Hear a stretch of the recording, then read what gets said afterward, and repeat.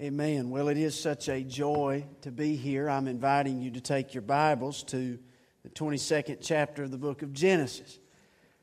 Our brother who preached just a moment ago dealt with this text, but it's in my heart to preach it. And I want to magnify the Lord Jesus, attempt to, from these verses. While you're finding your place in the Scriptures again, let me say it's my honor to be here. It was a joy to be here last year and to get to spend some time with your pastor and get to meet some of you fine folk. Your church will never know what a blessing you are to so many. And I know you know what a blessing your pastor is, but I want to tell you anyway. I echo the sentiment of all the men this week who have spoke highly of Brother Kevin. And I just want him to know how much I love him. And want to thank you so much for all your kindness and your hospitality toward us, allowing us to be here. It's been my joy and been my honor. If you're in Genesis 22, I'm going to invite you to stand with me as we honor the reading of His Word. I want to read together the first 14 verses. Genesis 22, beginning in verse 1. The Bible says, "And it came to pass after these things, that God did tempt Abraham, and said unto him, Abraham, and he said, Behold, here I am. And he said, Take now thy son, thine only son Isaac, whom thou lovest, and get thee into the land of Moriah, and offer him there for a burnt offering upon one of the mountains which I will tell thee of. And Abraham rose up early in the morning, and saddled his ass, and took 2 of his young men with him, and Isaac his son, and clave the wood for the burnt offering, and rose up and went unto the place of which God had told him. And then on the 3rd day Abraham lifted up his eyes, and saw the place afar off. And Abraham said unto his young men, Abide ye here with the ass, and I and the lad will go yonder and worship, and come again to you. And Abraham took the wood of the burnt offering, and laid it upon Isaac his son. He took the fire in his hand and a knife, and they went both of them together. And Isaac spake unto Abraham his father, and said, My father. And he said, Here am I, my son. And he said, Behold the fire and the wood, but where is the lamb for a burnt offering?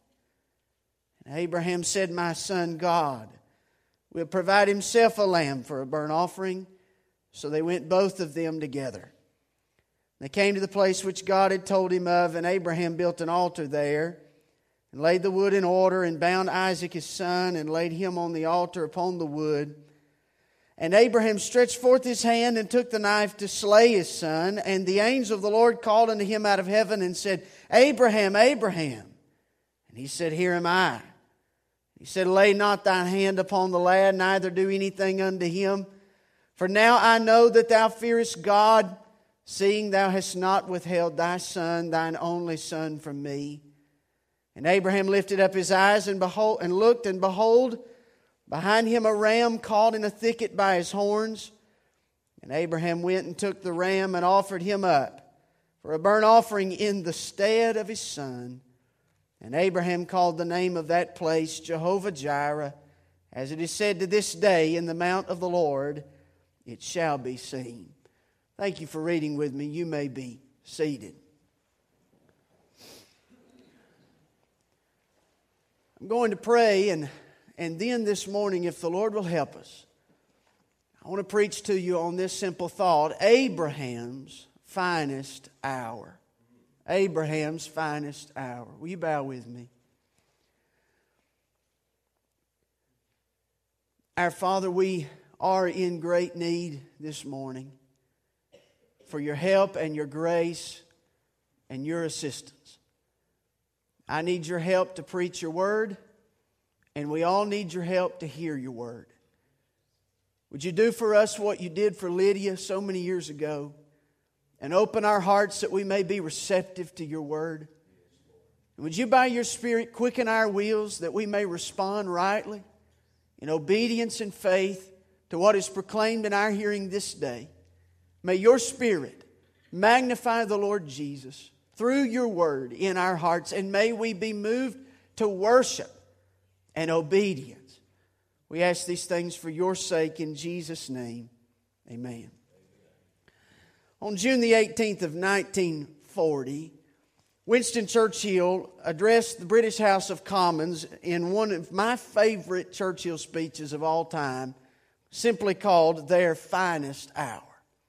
In that speech, Churchill urged the British people to keep up the fight against Hitler and the Nazi war machine, saying these words: "Let us therefore brace ourselves to our duties, and so bear ourselves that if the British Empire and its commonwealth lasts for 1,000 years, men will look back on these moments and say, this was their finest hour." This morning what I want to do simply is look into the Word of God at one of the most influential characters, yea, prevalent characters in all of Scripture.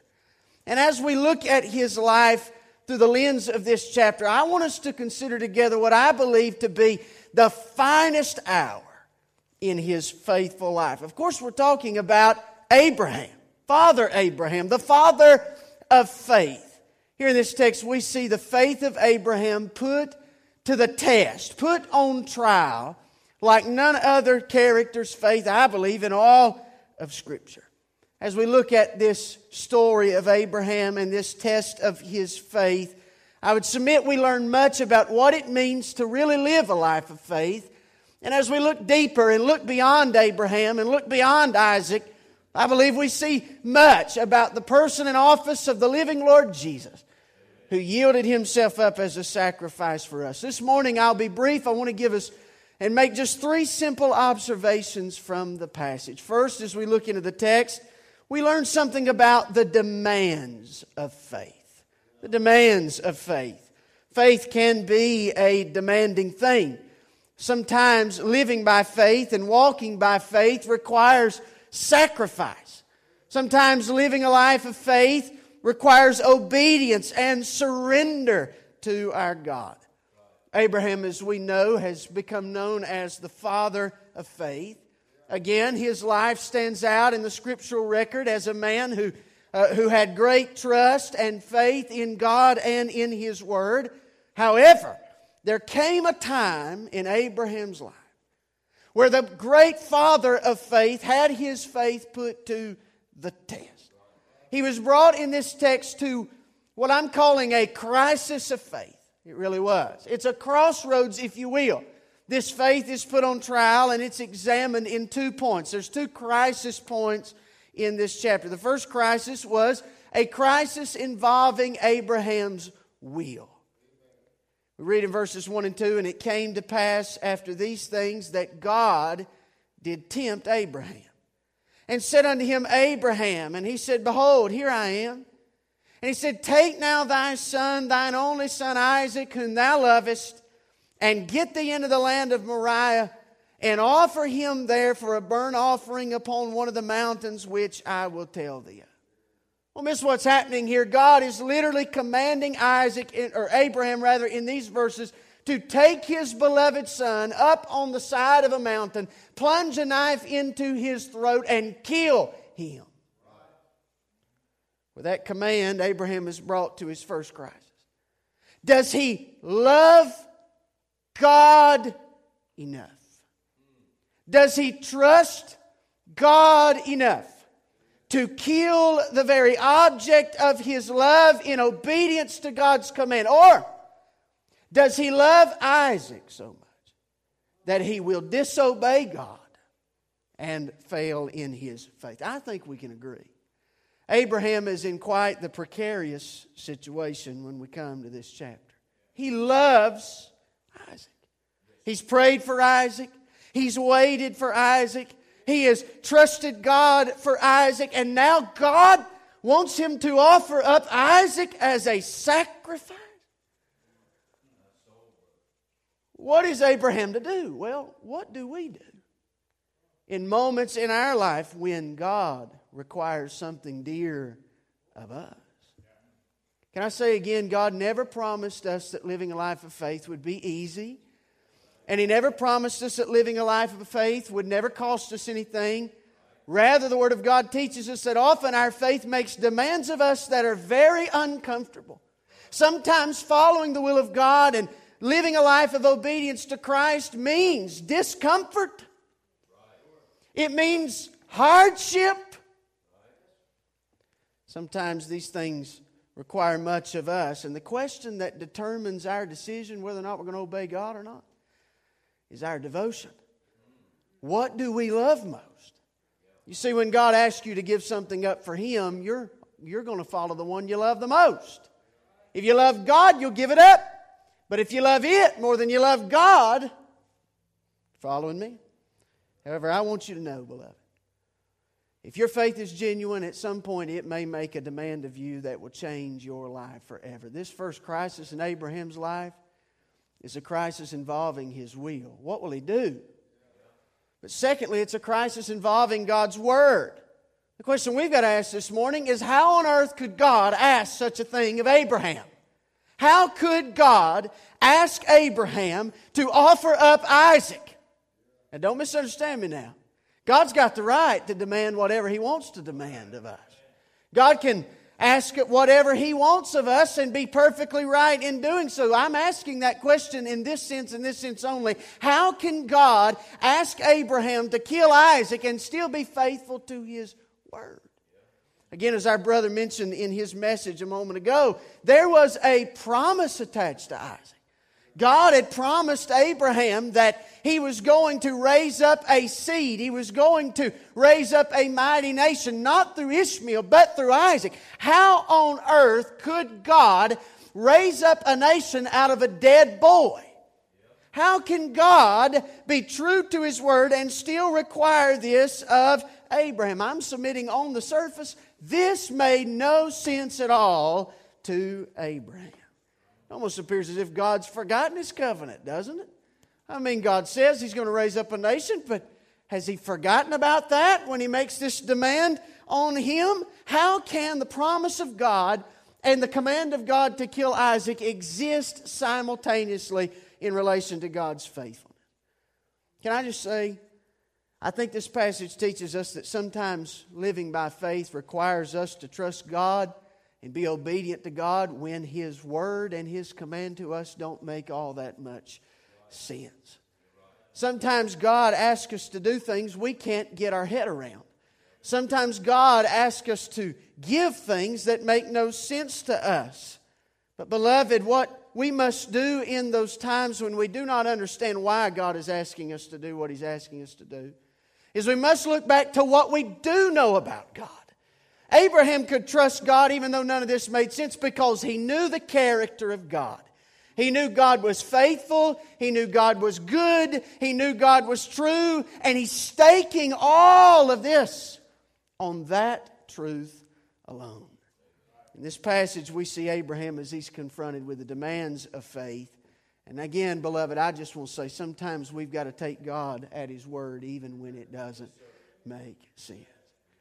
He's confronted with the demands of faith, but how will Abraham respond to such demands? That leads us to our second thought. Not only the demands of faith, but we see Abraham's demonstration of faith.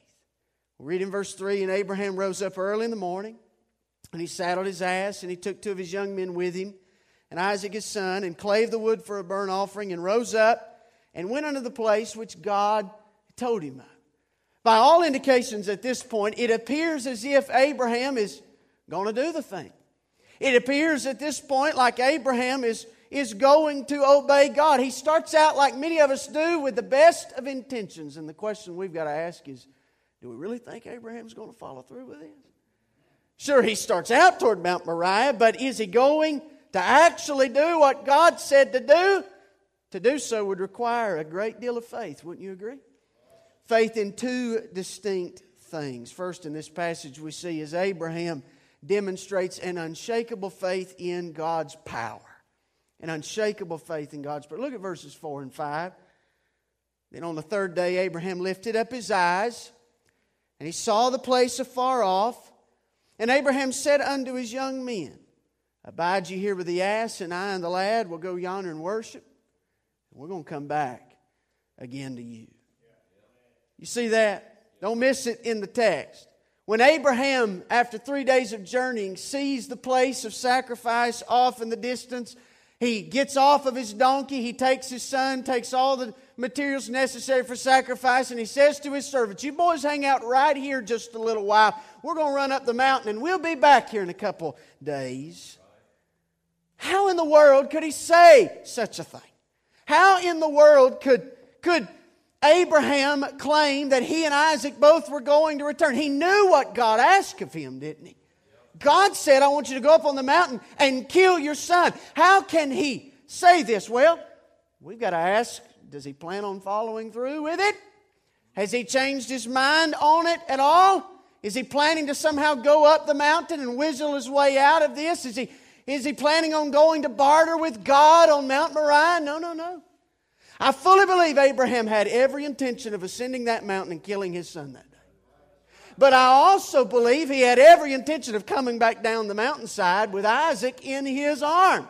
How in the world could such a thing be possible, you ask? Well, there's only one possible explanation, and that, beloved, is a resurrection. I fully believe Abraham intended to carry his boy up the mountain of sacrifice, plunge the knife in his chest, offer him up as a burnt offering to God, only to see God raise him from the dead and give him life again. All the Hebrew writers our brother quoted proves this. In Hebrews 11:17 through 19, we read, "By faith Abraham, when he was tried, he offered up Isaac, and he that received the promises offered up his only begotten son, of whom it was said that in Isaac thy seed shall be called, accounting that God was able to raise him up." He's believing God for a miraculous resurrection. He knows God will never break His promise. And he knows what God has asked of him. And he says, "God, if you're going to ask this of me and yet fulfill your promise, you're going to have to raise the boy from the dead." In this moment of crisis, Abraham has an unshakable faith in God's power, but he also has an unshakable faith in God's provision. Read in verses 6 and 7. So Abraham, waiting on a resurrection, plods on up the mountain. He takes the wood of the burnt offering. He lays it upon Isaac. He takes the fire in his hand and a knife. They went both of them together. And somewhere along the journey, Isaac gets curious about this whole ordeal, and he turns to his father and says, "My father." And he says, "Here am I, my son." And he said, "Behold the fire, and behold the wood, but where is the lamb for a burnt offering?" Isaac's confused. He knows they're going to worship, and he knows what that means. He knows that means somebody's going to die. Somebody's blood is about to be shed. And as he plods up the lonely side of that mountain, he looks around and he doesn't see a sacrifice. He sees all the elements there, but there's no animal to give his life. Asking his father in curiosity, "Father, where is the lamb?" Abraham simply responds, "My son, God will provide Himself a lamb for a burnt offering." And so they went both of them together. The amazing thing about Abraham's faith is he not only is trusting God to raise up Isaac from the dead after he sacrifices him, but he's also expecting God fully to provide an acceptable sacrifice in the form of a lamb. I wonder if you and I have this kind of faith. I'm talking about a faith that trusts God's provision, a faith that trusts God's power, and a faith that is willing to obey Him no matter what the cost, because we love Him. The truth is, I don't have to worry or wonder all that long. This kind of faith is almost extinct in our generation. But you listen to me closely, beloved. Our God is still the same.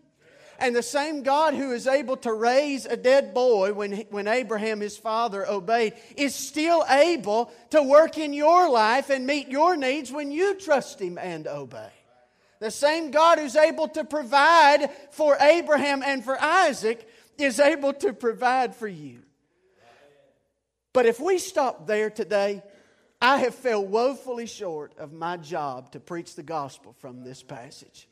If we stop just using or treating this passage as simply a lesson on how to have great faith, we have done a disjustice to our God and to His Word.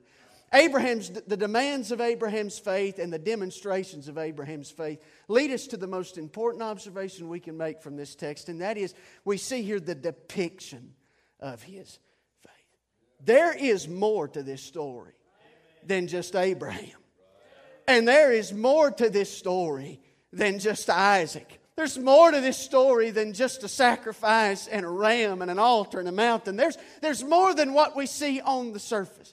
The final scene of this text is loaded theologically, and I don't want to miss what God is trying to teach us here. In these verses, as we look past Abraham and as we look past Isaac and we look past the surface, we see our Lord Jesus, who willingly yielded Himself up as a sacrifice for us. And here in this text, we see two of Christ's offices unfolded for us. First, this text teaches us something about Christ as God's Son. With anticipation building in his heart, Abraham plods up the lonely mountainside and he watches as his son carries the wood up to the mountain of sacrifice. As they walk, I can imagine Abraham looking at his boy saying, well, there's Isaac. There's the heir. There's the promised one, the child of the promised seed. I'm sure as Abraham watched him walk up the side of that mountain, he must have thought, all of my hopes, all of my dreams, all of my wishes are bound up in this one man. He had waited all his life for Isaac, and now he's watching Isaac as he carries wood up his back to the place of his death. Being a father myself, I cannot imagine what Abraham must have been feeling that day as he watched Isaac, knowing that in just a few short moments, Isaac was going to have to die as a sacrifice before God. But what that reminds us of, beloved, is can you imagine what our Heavenly Father felt like when He watched His Son with wood on His back plod up the lonely mountain of sacrifice, the hill Golgotha, Calvary, to lay down His life as a substitute for you and for me. Abraham reminds us here of the Father's deep and abiding love for the Lord Jesus. Oh, sure, Abraham loved Isaac, but he did not love Isaac anything like our Heavenly Father loved His dear Son. And yet this reminds us of the Father's great love for us, that He would not refrain from giving us that beloved Son to save our hell-deserving souls. In the words of the hymn writer, how deep the Father's love for us, how vast beyond all measure, that He would give His only Son to make a wretch His treasure. And yet we must remember, beloved, that God not only allowed His Son's death, but He ordained and accomplished His Son's death. In verses 9 and 10 we read, and they came to the place which God had told him of. And Abraham built an altar there, and he laid the wood in order. And he bound Isaac his son, and he laid him on the altar upon the wood. And Abraham stretched forth his hand, and he took the knife to slay his son. Now, we have the blessing of reading this text in hindsight. We know that Abraham is never going to plunge that knife into the chest of his son that day. But beloved, I want to remind you that on Calvary, that's exactly what God did to His Son. God did not stop in mid-swing, no, but He bruised His own Son and wounded His own Son for the salvation of sinners just like you and me. We need to understand this morning, it wasn't a bunch of Roman pagans that crucified our Lord. It wasn't a bunch of Roman soldiers that murdered our Lord Jesus. But Jesus is on that cross as the result of the Father's good giving and the Father's wounding. The Father is the one wounding His Son on the cross. Isaiah writes in Isaiah 53:10, yet it pleased the Lord to bruise Him. He, that is God, hath put Him, that is Christ, to grief. On the cross, God the Father pours out His undiluted, unmixed wrath and judgment reserved against sin on His sinless Son. Everything that was headed my way was poured on the blessed back of the Son of God when He hung on Calvary that day. You listen to me. The cross is a horrific scene. It is a bloody scene. But the most painful thing about the cross is not the fact that Romans beat him with a cat of nine tails. The most painful thing about the cross is not the crown of thorns, and it's not the spears in His side. The most painful horror that our Lord experienced on the cross was the undiluted, unmixed wrath of a holy God poured out on Him for the sins of His people. It pleased the Lord to bruise Him. The Father gives His only Son, and not only delivers Him up, but He pulls out His own sword and He wounds His Son on the cross that you and I might be saved. And yet Christ reminds us. Christ reminds us, or Isaac reminds us, that Christ did all of this willingly for us. He's not an unwilling sacrifice. If you pay close attention to the text, you'll find out real quick that Isaac never once fights against his father.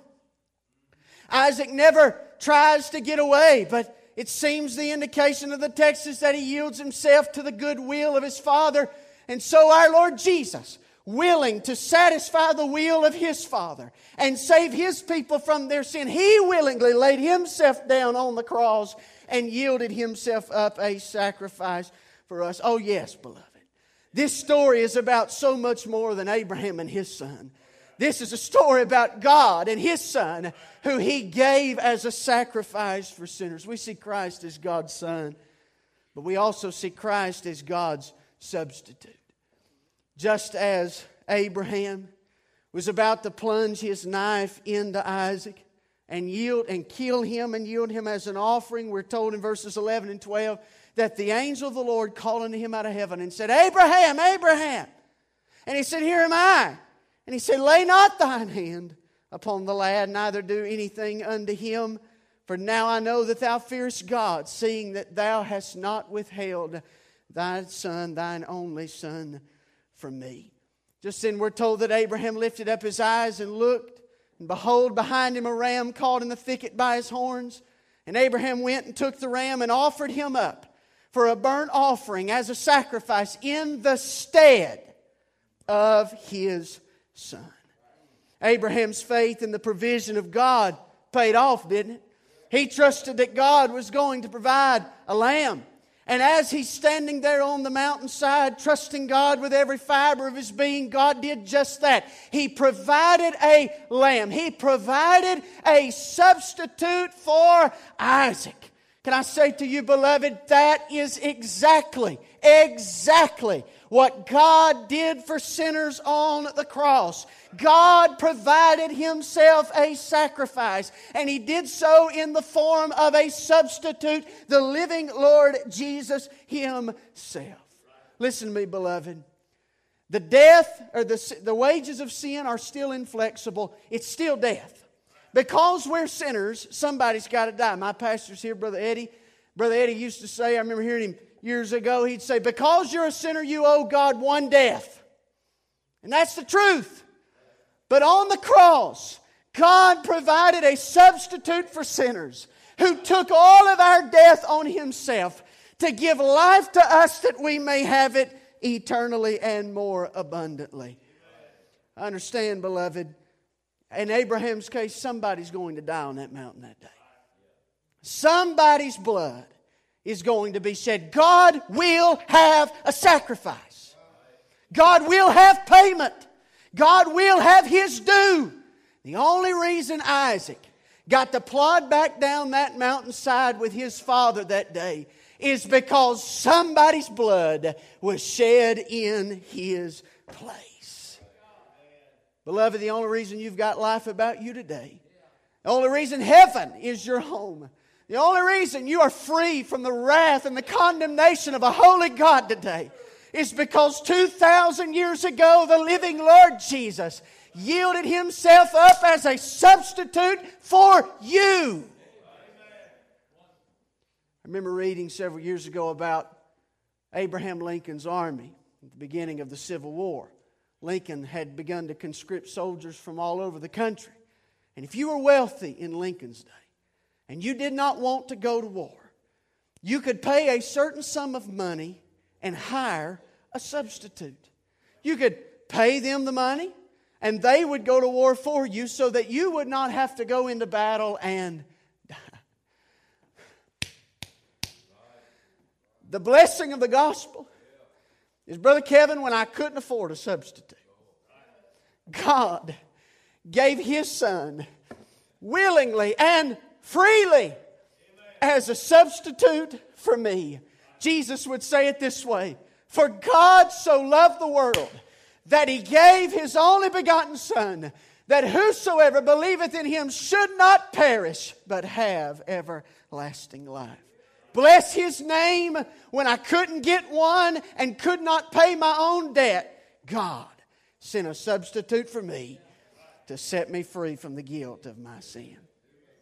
Several years ago, I was reading a story about the German reformer Martin Luther, and I'm closing. One day during family devotions, Luther read this passage to his family.